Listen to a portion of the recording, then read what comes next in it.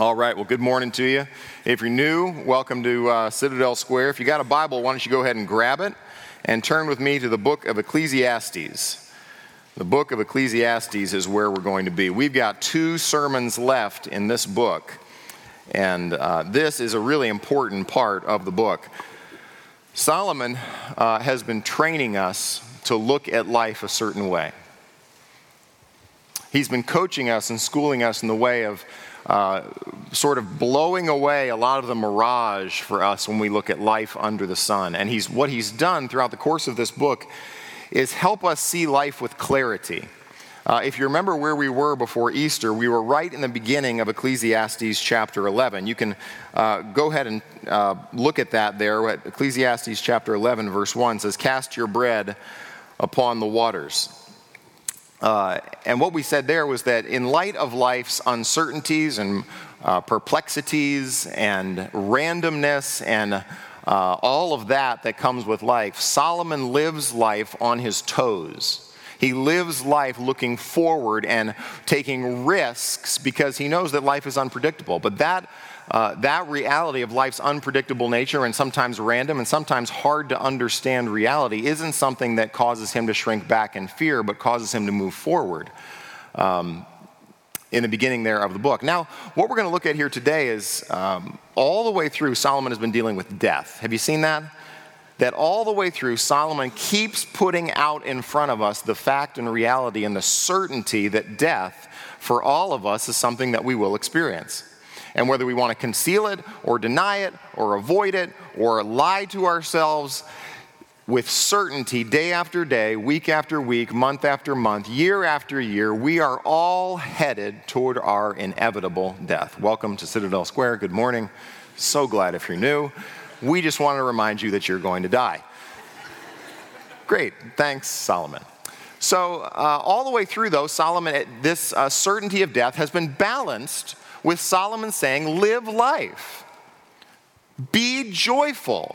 Rejoice in the time that you have been given. Move forward. Keep going. Take risks. Embrace life's ups and downs. But in these last 2 chapters, or really this last chapter that we're going to begin here in Ecclesiastes chapter 12 today, Solomon is going to turn and not look so much at the certainty of death, the fact or the event of death, but he's going to look at the decline of death. That all of us, I don't know, how many of you are under 30 in this room? Raise your hands. Okay, how many of you, wow, okay, this sermon is for you. Okay, he's gonna counsel the young man 5 different times. He's gonna refer to the youth and the young in this passage. So this is a section of scripture that is tailor-made for those of you who are 30 and under. Solomon wrote it for you because Solomon in Ecclesiastes is an old man. And he is going to give you some counsel that you ought to embrace early. One of the things I've been so surprised at in the book of Ecclesiastes as we started, we prayed through this as elders, kind of landed on it at the end of last year, is that this has been the book for our church at this time. I have consistently heard stories of how Ecclesiastes is working the truth of God's word into the lives of people in our church. And it's a book that you are meant to read not late in life.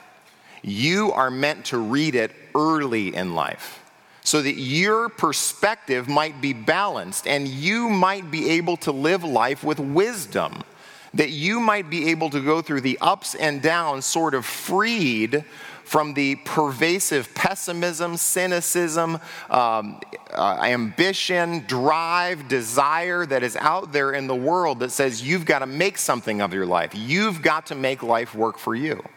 And Solomon has been dismantling that all the way through this book. So what Solomon's going to do here in Ecclesiastes, the end of 11 and 12, is talk to you about the encroaching nature of death. That death is coming. And what you and I ought to do is prepare well. And the counsel Solomon gives is somewhat strange. It's pretty unexpected. If you were to sit down with somebody today, this week, and they said, I know I've got 20 years left, what should I do? This counsel that Solomon's going to give here is a little bit surprising. It's a little disarming. You go, I don't know how this old guy gives such clear counsel, and it feels somewhat odd. So that's what we're going to look at here today. Since we all have our days ahead of us, none of us are dead. Anybody dead in here? No? Good. You're all alive, which means this sermon is for you. You have opportunities today to orient your life to the truths that Solomon is going to give you here in Ecclesiastes chapter 11 and 12. All right, you with me? Let's pray, ask God for his grace, and we'll jump in here. Father, for these few minutes that we look into your word, we pray that you would capture our attention and our affection. That you would blow away the fog of uncertainty and maybe bewilderment or despair or discouragement that we have in our life. And for the few minutes that we have here, that these words would penetrate our hearts. That you would remove anything of what I say that is not of you. That you would allow your word to work into us and carve the lessons into our hearts and minds that we need to hear. And that you would bless us as we study here this morning. Father, we're thankful for Christ. We're thankful for the resurrection. We're thankful for baptism that proclaims that we've been buried with Christ, but also raised to walk in newness of life with him. So, Father, in that joy, we give thanks and we pray for your grace as we study here this morning. It's in Jesus' name, amen. Now, we're going to start here in Ecclesiastes 11, verse 8. We ended last time looking at Solomon's perspective on life as one not of passivity, or fear or anxiety, but one where we're moving forward. That Solomon continues to take his perspective on life and say, go after it. Now, his summary statement is what we're going to look at here. It kind of functions as a pivot in the book. Ecclesiastes 11, 7 and 8, those two verses are sort of a seam in the middle of both chapter 11 and chapter 12. And they form both a transition between what has come before and what comes after. So look at Ecclesiastes 11:7 with me, where it says this, light is sweet, and it's pleasant for the eyes to see the sun. Now, here's the therefore. The therefore is how now we're going to pivot and look into the future of what Solomon's going to give us in this book. Verse 8, so, therefore, if a person lives many years, let him rejoice in them all. 7 different times Solomon has told you, in light of work, in light of the certainty of death, in light of the unpredictability of your life, that you ought to work with all your heart, you ought to enjoy life with the woman that God has given you under all the days that you live under the sun, and you ought to take joy in the fact that life is not something to be manipulated for gain. Life is not something that we step out into making sure that all of creation bends and bows to my will and ambition. But life, really throughout the entirety of the book, in fact, the whole book of Ecclesiastes could be summed up like this, that life is gift, not gain. If we really believe that life is a gift, that Solomon's going to refer to God as the creator in this passage that we're going to look at here this morning. That life begins for us as a gift from the creator, for us to enjoy on a planet that is primed with light and air and agriculture and industry and economics and all things that God has created for us, for our good, then we can embrace and enjoy the reality that you got up this morning, that this past week you had 3 square meals, that God has provided all of your needs up to this point. So if a man lives many years, let him rejoice in them all, but let him remember. Now, Ecclesiastes, one of the problems that commentators have when they look at Ecclesiastes is they struggle with whether or not the theme is essentially positive or essentially negative. Is Solomon just a bitter, angry old man? Or is Solomon have his head screwed on straight and is able to examine life for what it is? I believe it's the latter. Because all the way through the book, Solomon keeps ringing this bell that you can take joy in your life. I recognize this in myself, that I have a tendency to ignore the very clear and plain blessings of God that he has given, that he has provided in creation, that I can give thanks for, that I can take joy in.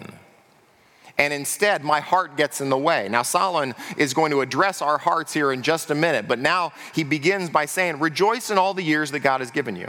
How many do you have? You got 70, but maybe 80 if by strength, says Psalm 90. You might make it that long. And your perspective on life, we're not talking about Jesus at all. We're not talking about the gospel and the power of the resurrection and the Spirit coming into our lives and us living lives of purpose and eternal significance. We're just looking at life under the sun. And Solomon says, because God has given it to you, because it is a gift, not something to be manipulated for gain, you can rejoice in all the years God has given you.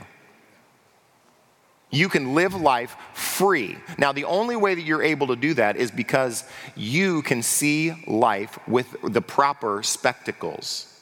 You don't ask too much of life. Your ambitions aren't raised too high. You're able to take life as it comes, understanding there'll be good days and there'll be, look at the remainder of the verse, what he says here. Rejoice in them all, but let them remember that the days of darkness will be many. You're going to have good days and you're going to have bad days. Amen? There are going to be years that are relatively filled with comfort and joy. And there are going to be dark days that you will experience in your life under the sun. Nobody gets getting out of life, all good days, no bad days, right? So Solomon recognizes that. And you've got a contrast. Rejoice in all the years. There will be some days where days are dark. But look at how he finishes. All that comes is vanity. You see his future perspective? What about the days of suffering that I'm scared of? They're days of vanity, which means in the book of Ecclesiastes, they're momentary, they're transient, they won't last forever, right? You've had some bad days in your life. They didn't last forever. You're in a different season now. You're in a good day right now, a good season right now, good year right now. You'll have days to come, and they won't last forever either. Just like our years of joy won't last forever. Our life under the sun is unpredictable. There's good, there's bad, there's up, there's down. You with me so far? Look at verse 9. Rejoice. Now here's you know what a time capsule is?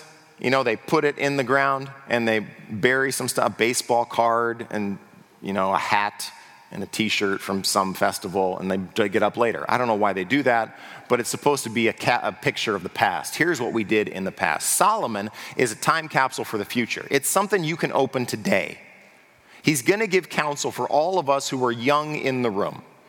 All of you who are under 30. Solomon is aiming this counsel at you. And his counsel is, verse 9, rejoice, O young man, in your youth. One of the most disappointing things is to see not old, bitter people, but young, bitter people. Isn't it? Isn't that discouraging? You go, what has happened in your life? You're 24 and you're that bitter already? That is dangerous. Solomon says, rejoice, O young man, in your youth. Let your heart cheer you in the days of your what? In your youth. Have a good time. Has anybody ever told you that? I mean, maybe the voices in your life up to this point, you're 22, 23, 24, 25, 20, and the voices in your life have only been discipline, focus, ambition, desire, accomplishment, build a future. Maybe nobody's ever told you, hey, go to the beach. Take a break. Enjoy your 20s. Rejoice, O young man, in your youth. Let your heart cheer you in the days of your youth. Walk in the ways of your heart and in the sight of your eyes. See, because we have the book of Ecclesiastes, you are able to see life for what it is and recognize that life isn't meant to run on the accumulation of wealth. It isn't meant to run on the accomplishment of my desires. And if you are able to work those realities into your heart, you can enjoy your Tuesday. Do you know that? You are able to go, I don't have to get everything out of life. It's a gift that God has given to me in this time, in this season, in this place. Walk in the ways, look at what he says, walk in the ways of your heart and in the sight of your eyes. What do you want to do? Go do it. What are the things you want? Go get them. He points to the motivational core of who we are. That the desires that live in our heart and our ambitions, that not our ambitions in a sinful way, but the things that our eyes see. It's okay to get a smoothie, right? Take the kale out.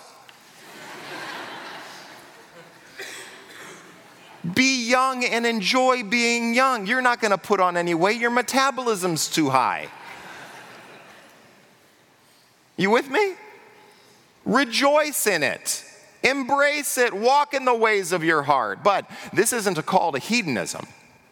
It's not a call to go and do and drink and eat and be merry and just throw my life away into the pursuit of the things that I want. Why? Look at the remainder of the verse. But know that for all these things God will bring you into judgment. Augustine put it like this. In his commentary on 1 John, Augustine says, love God and do whatever you want. That's pretty good. That's pretty good counsel. Do you live, now he's going to talk about this word remember in just a minute. Do you live with a Godward mentality? This is why this isn't pure hedonism and pursuing our desires. Are you aware of the God that we have seen throughout the book of Ecclesiastes? That he has put eternity into the hearts of men, yet men cannot figure out what God has done from beginning to end.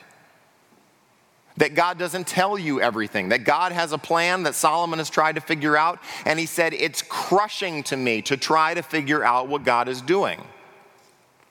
But at least in part, while this speaks to morality, it also speaks to the two commands that we've already been given, which means rejoice.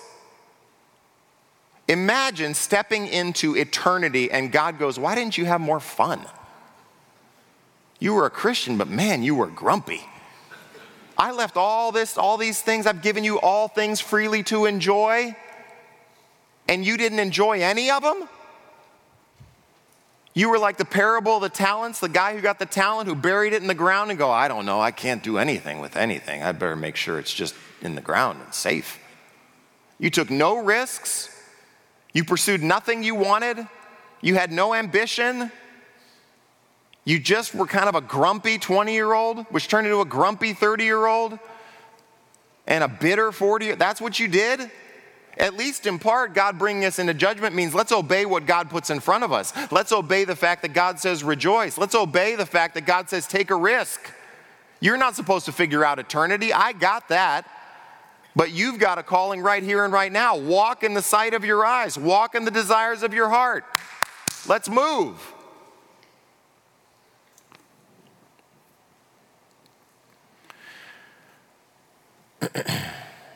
Look at verse 10. Remove vexation. Now he's going to look at two obstacles to rejoicing. Would you agree there's some obstacles to rejoicing? You ever feel like it's kind of like a hill that you can't get over? I want to rejoice, but man, there are these things that I'm experiencing in my life right now. I just can't rejoice. I can't take it seriously. But he's going to give you two obstacles. Look at verse 10. Remove vexation from your heart. Now that's a word he's used in a couple of different contexts. Keep your finger in Ecclesiastes 11. Go back to chapter 2. Just flip back to chapter 2 with me, 2 verse 20. Let's look at 2 verse 18. 2 verse 18. I hated all my toil which I toil under the sun, seeing that I must leave it to the man who will come after me. And who knows whether he will be a wise or a fool, yet he will be master of all for which I toiled and used my wisdom under the sun. This also is vanity. So I turned about and gave my heart up to despair over all the toil of my labors under the sun, because sometimes a person who's toiled with wisdom and knowledge and skill must leave everything to be enjoyed by someone who did not toil for it. This is also vanity and a great evil. What has a man from all the toil and striving of heart with which he toils beneath the sun? For all his days are full of sorrow, and his work is a vexation. You got to work, give it away, go to and die. Look at chapter 5. Go to chapter 5, verse 13. Here's a grievous evil that I've seen under the sun. Riches were kept by their owner to his hurt, and those riches were lost in a bad venture. And he's father of a son, but he has nothing in his hand. As he came from his mother's womb, he shall go again, naked as he came, and shall take nothing for his toil that he may carry away in his hand. This also is a grievous evil. Just as he came, so shall he go. And what gain is there to him who toils for the wind? Moreover, all his days he eats in darkness and in much, what? Vexation, sickness, and anger. Come back to chapter 11. What's happening? In chapter 2 and in chapter 5, they are looking to work to finally make them profitable, to finally get gain. And the fact is that death comes and I got to give all my money away. That death comes or disaster comes and all my money leaves. It makes me bitter. It makes me angry. And Solomon recognizes in this counsel to the young, he recognizes that vexation, anger over the fact that my career, my relationships, my place, my house, my thing that I'm looking to for comfort and security and peace and well-being will ultimately let me down. It will let you down. And one of the obstacles is that you have been investing your young heart in things that will not satisfy. No wonder you're bitter and you're frustrated. You've been worshiping the wrong thing. So he says, get rid of that vexation. Don't let that bitterness creep into your heart. Let life come as it comes and go after the things that you want, but don't look to them to satisfy you. Don't look to them to be your security and hope and comfort in such a way that you never pray, you never need God, you never live with a God awareness in your mind. So number one, remove vexation. Number two, put away pain from your body. Take an Advil. Life is not, biblical true life is humble receiving of the gift of life that God has given. It is not asceticism. You don't have to go be a monk and live in the desert. Amen? Gosh, that's good news, isn't it? Put away pain from your body. Take an Advil, relax. If you can get out of pain, get out of pain. That's a good thing to do. 4, amen, comes from Rigo. For youth and the dawn of life are what? Guess what? They don't last forever. I've got new and improved knees that can now tell the weather. Isn't that great? You got aches. Now, listen. Let me pause before we get into what Solomon is about to say and say that the senior saints are such an important part of the life of the church because senior saints teach you how to age well. There are men and women in our church who have walked with God longer than many of you have been alive. Do you know that? And there are saints in this church who've walked with God longer than I've been alive, who can sing still, who have a twinkle in their eye when it comes to talking about the things of faith, who have been through the seasons of life and death and deterioration and still are looking forward to their hope of heaven. And if you don't have them in a church, your church is going to be crippled because you and I are going to be surprised with the inevitable decline and deterioration of our bodies. And if we don't have men and women ahead of us in the fight, ahead of us in the race, able to say, I know what that's like, then you are missing a massively important part of what it means to walk with God through the ages and the seasons of life. Now, youth, the dawn of life, are vanity. That you won't be young forever. I recognize this in my late 20s, early 30s, that my perspective on life was that I lived in somewhat of an eternal present. That I didn't really feel I could still do push-ups, I could still dunk a basketball, I could still do some things that if I could wake up in the morning and not hurt myself by sleeping. I could still run a mile, no big deal. I could still go out and play sports on the weekend with relatively no pain. Those days are not these days. And Solomon lets you know you will not be young forever. Live life, enjoy it, take a risk, let's move. But youth and the dawn of life are vanity, which means they're here just for a minute. Amen? You older than 30? Yeah, you're right. Those decades go quick now, don't they? I was just 20. Just a minute ago.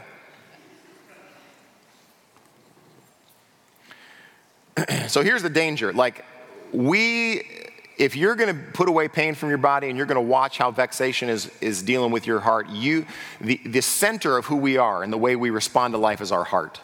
It's the foundation of who we are. That out of the abundance of the heart, what does the mouth do? It speaks. So it tells you what is going on the inside of who we are.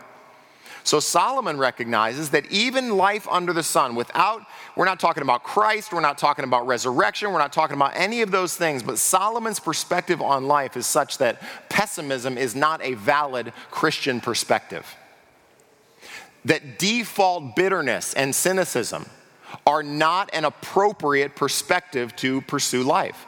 Bitterness and pessimism basically say that God got it wrong back there and he's going to get it wrong up here.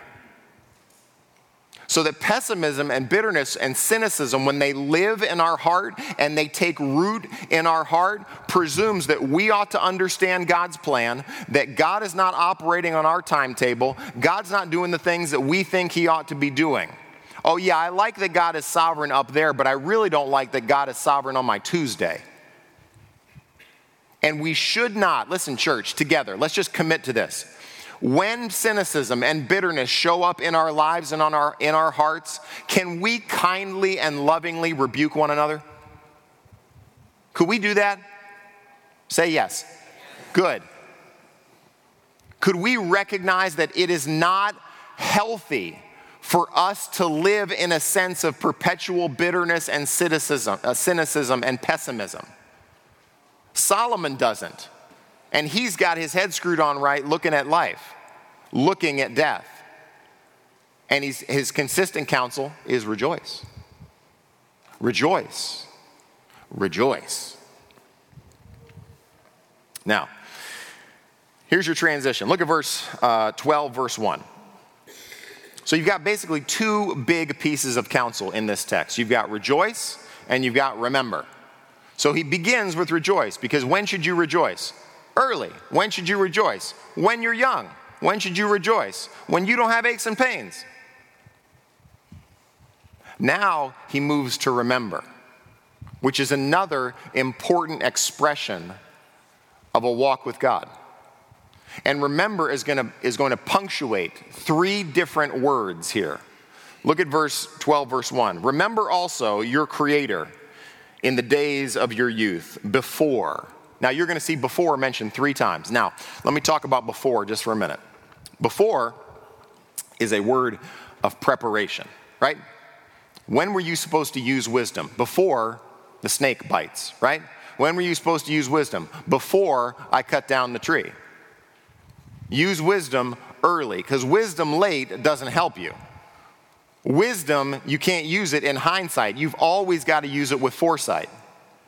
So Solomon's counsel to the young among us is not only should we rejoice in the fact that we are young, rejoice in the fact that we can go after the things that we want to with relatively little impediments, relatively few obstacles to doing the things that we want.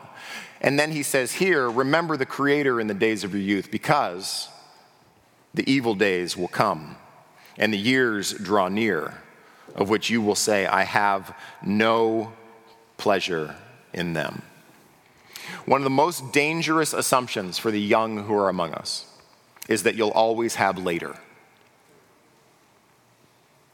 It is incredibly dangerous to your spiritual life to believe that one day I'll get right with God. One day I'll make my spiritual life a priority. One day I'll open my Bible. One day I'll learn that truth about God. Not only does Solomon say, for all these things God will bring you into judgment, but you ought to remember who? See who he referred to God as? Remember your what? Creator. Remember the one who began your story. Remember the one who has all of your days written in his book. Remember the author of life. Because there are days that are coming where the years that will draw near, of which you will say, I have no pleasure in them. Now, he's going to explain what that means in just a second. But it is dangerous for us spiritually to ignore preparation. Because this is why. Because if we ignore God early, it only gets easier to ignore God later. Who did Peter deny first in the denials? A little servant girl, which paved the way for his future and subsequent denials. It only gets easier for you to build a life worshiping the wrong things because your life, the longer you get, your spiritual life, it gets more and more. It's like poured concrete. You can walk through poured concrete early. You might be able to walk through it after an hour or two, but sooner or later that poured concrete starts to harden. And it starts to become what in the beginning is fluid and flexible and moldable. It starts to become not just what it is, but what it will be. And that's how our spiritual lives work. Our spiritual lives work not by, I'll take some worship of God over here, and then I'll worship something else. Our worship decisions, our spiritual life decisions are forming us into certain kinds of people. This is why when you meet senior saints who still sing loud and have joy in their heart and laugh easy and are filled with faith, they are walking miracles of 30 and 40 and 50 years of walking with God. You don't accidentally turn into a joyful old man. You with me? Rick, am I right? That doesn't happen accidentally. It didn't happen because you decided to open your Bible at 60. It happened because you sowed seeds in your 20s and 30s and 40s, and you went through seasons where there was no fruit on the tree, to where you step into your 50s and 60s and 70s, and you have now become who you have planted you were to be. That's a terrible sentence. You get my idea. Remember God early. Orient your life around God early. Begin to pray early. Open your Bible early. Learn the truths of God's Word early. Build your life on God's Word early. Remember in the days of your youth, before the evil days come, the years draw near which you will say, I have no pleasure in them. Verse 2, here's your second before. Before the sun and the light and the moon and the stars are darkened. This is an ominous verse for what is about to come. But it's as if somebody takes the dimmer and they're starting to turn the dimmer down. And I can't begin to, in 11 verse 7, you see how it said, go back up, move your finger back up to 11:7. Light is sweet and it's pleasant for the eyes to see the sun. What's happening? Slowly and slowly, the lights are getting turned down. The sun and the light and the moon and the stars are darkened, and the clouds return after the rain. What should happen after the rain? The clouds should leave. What does happen? The clouds return. It's a gathering storm. What happens in the remainder of these verses, commentators kind of get split because they can't determine really, is it literal, is it metaphorical, is it allegorical, does it refer to a house or to a gathering storm, to lack of activity in a city, all sorts of stuff. I think the best way to think about it is looking at them as metaphorical pictures of old age.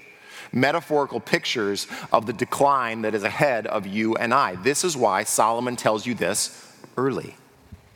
It's why he tells you this when you're young.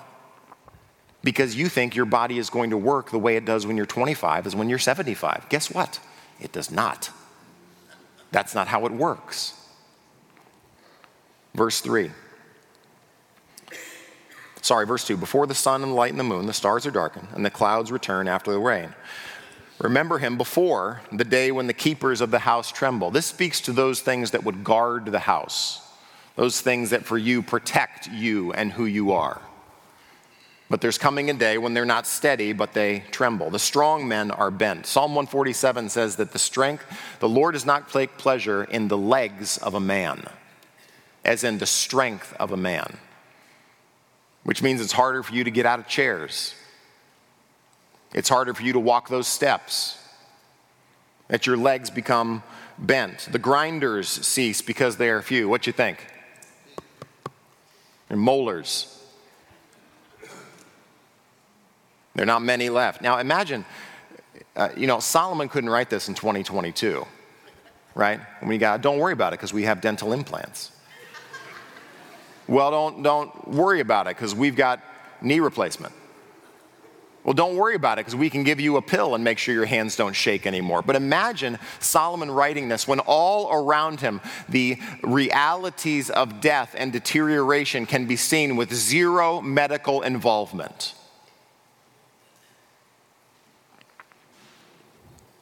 The grinders cease because they are few, and those who look through the windows are dimmed.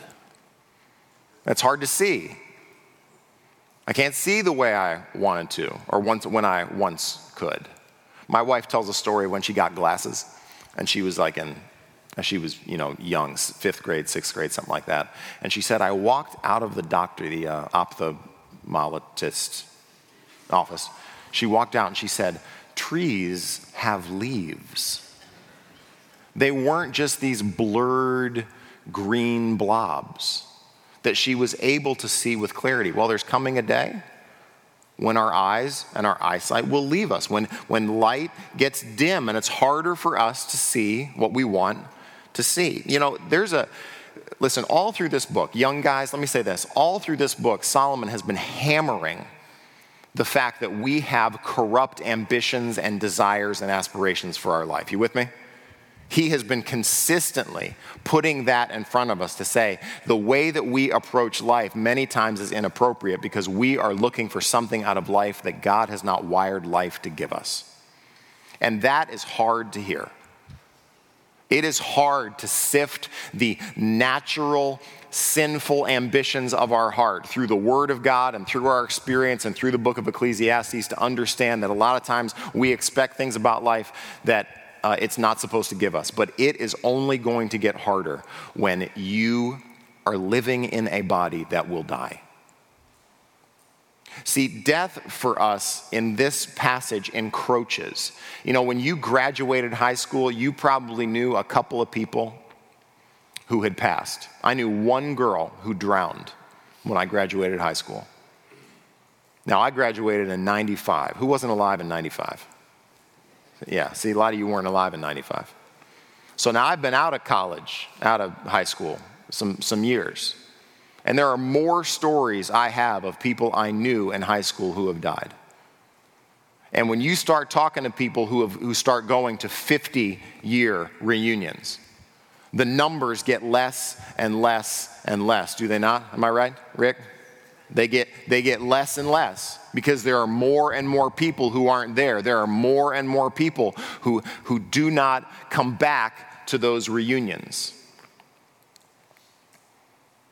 And what Solomon is doing is giving you a picture of your future so that you would know without a shadow of a doubt how important it is to remember God early.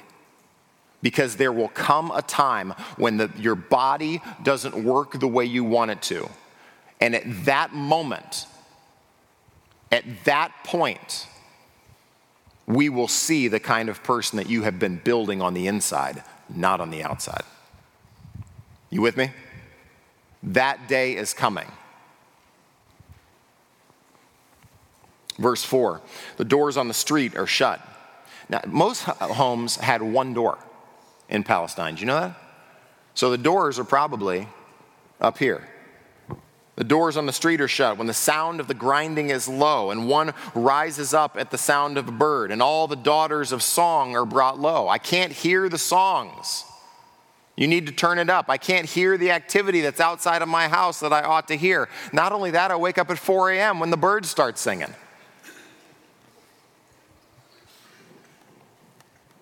Verse 5, they're afraid of what is high. There's a time you should not be on a ladder anymore.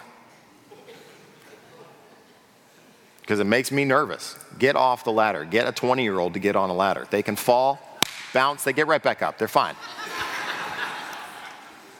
Shake it off, they keep rolling. They're afraid of what is high. They're afraid of terrors in the way. You don't drive at night anymore. Amen? The almond tree blossoms. You ever see an almond tree? I don't know if you've ever seen an almond tree. You ever seen the Cherry Blossom Festival in Washington, D.C.? Cherry blossoms come out and they explode in their white. It's just like an almond tree. An almond tree explodes covered in white when the blossoms come. He's looking at gray hair. The grasshopper drags itself along. Imagine how that looks, and that's about how it feels. That's the idea. You ain't fast, no mo. And desire fails. Desire probably here I had a grandfather who, toward the end of his last days, he stopped eating. That he said, that's it, I'm done. And this is really, I think, a picture of where we're all headed. All of what Solomon has been talking about in the book of Ecclesiastes is all of our desires, isn't it? All of our ambitions to accomplish, to succeed, to fulfill, to dream. And he keeps slapping us in the face with death. But the fact is, one day, your desire of all of what you want to eat and drink and marry and accomplish and succeed, one day will stop. And desire fails because man is going to his eternal home. And the mourners go about in the streets. Where are we now? We're at a funeral, aren't we? That we've reached the end. Now here's your third before, verse 6. Remember God before the silver cord is snapped or the golden bowl is broken. That's probably pictures of two precious things that speak about the preciousness of human life. This is why I say this every year when we talk about the Sanctity of Life Sunday, that every single life is precious and valuable to God. From the moment of conception to the moment when God separates the immaterial from the material. End of life issues matter profoundly in terms of how we see the truth of the biblical record. Profoundly.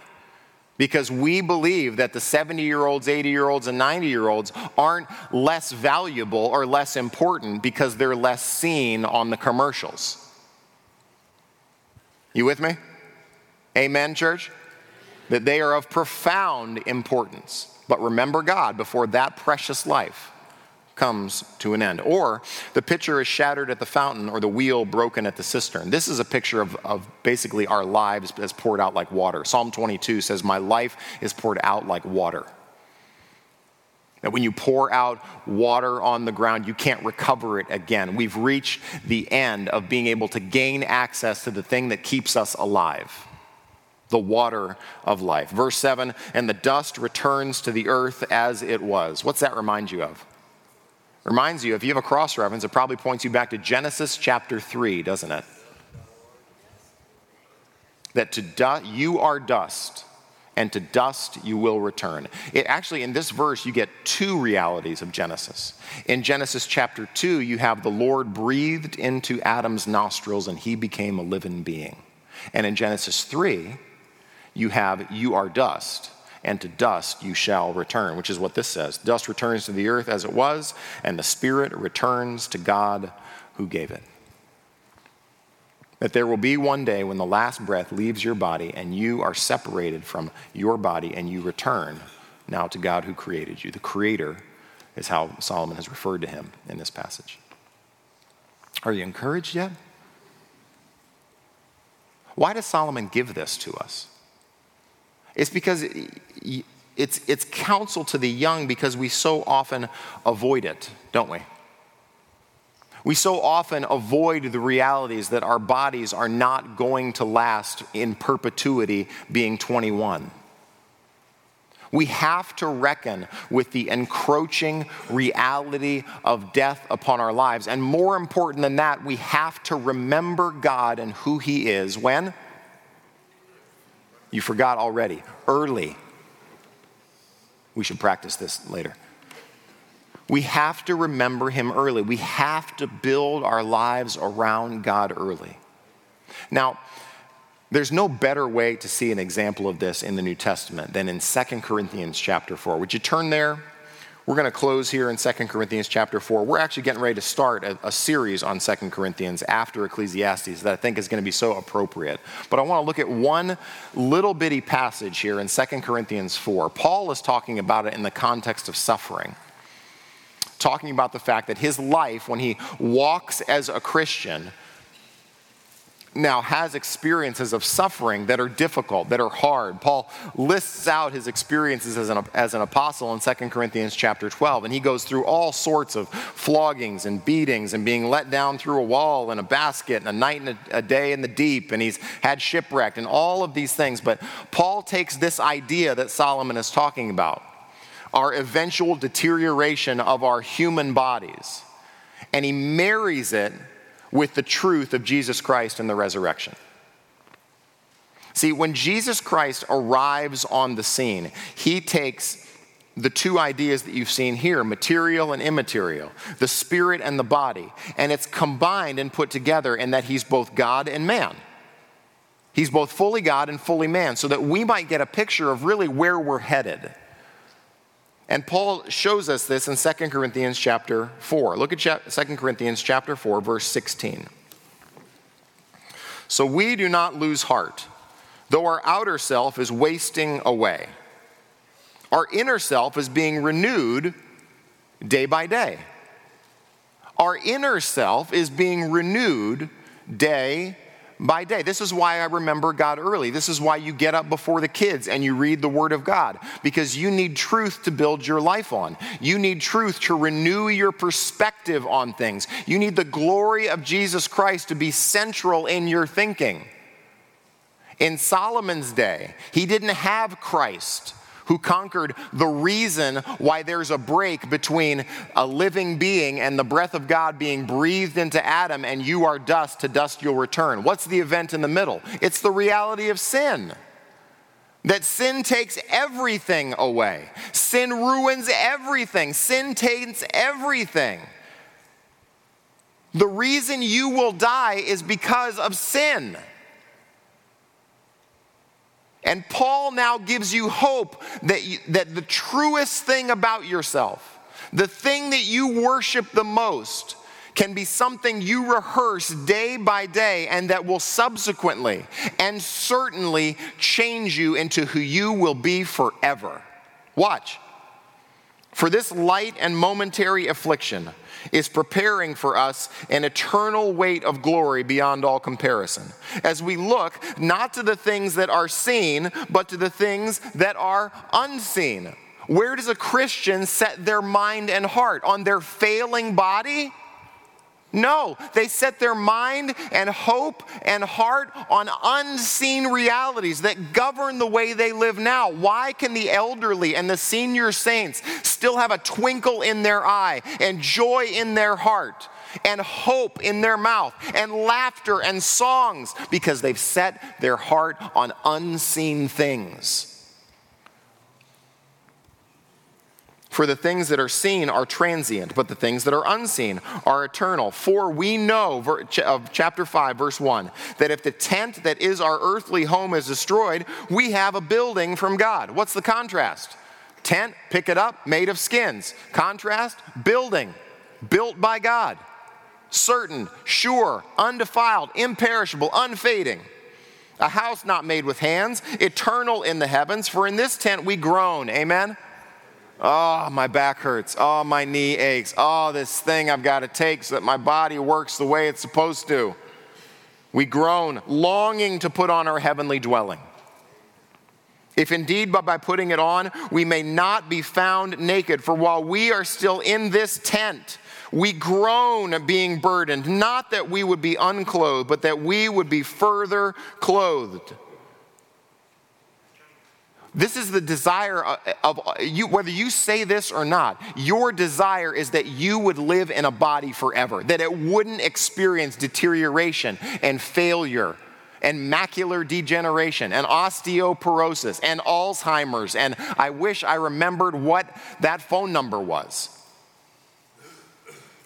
But you long to be fully and permanently clothed, secure and stable, of spiritual and physical, brought together for all eternity. That's the longing in all of our hearts. That's why we're frustrated when life doesn't work out the way we want. We're frustrated when our bodies don't do the things they ought to do.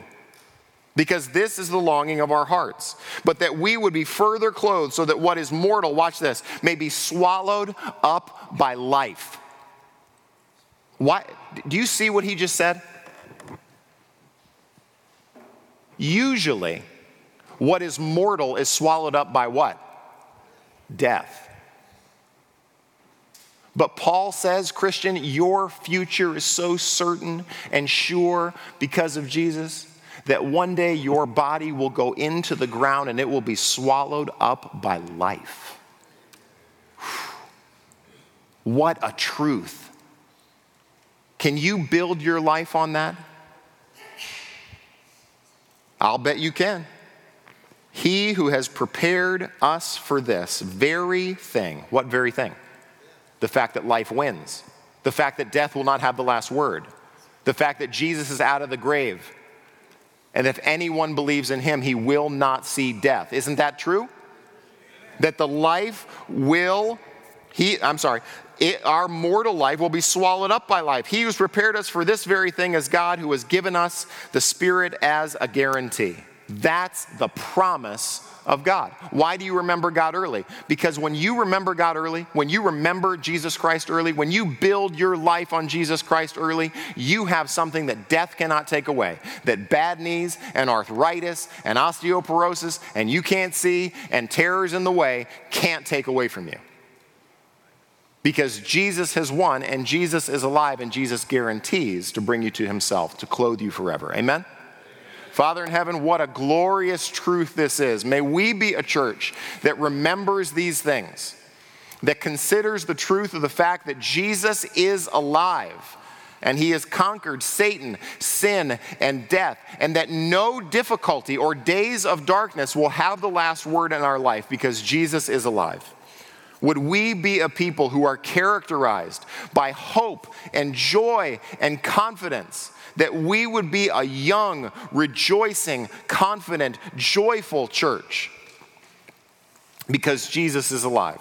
And would you give us generations of men and women who start early to orient their lives around the truth of Jesus Christ?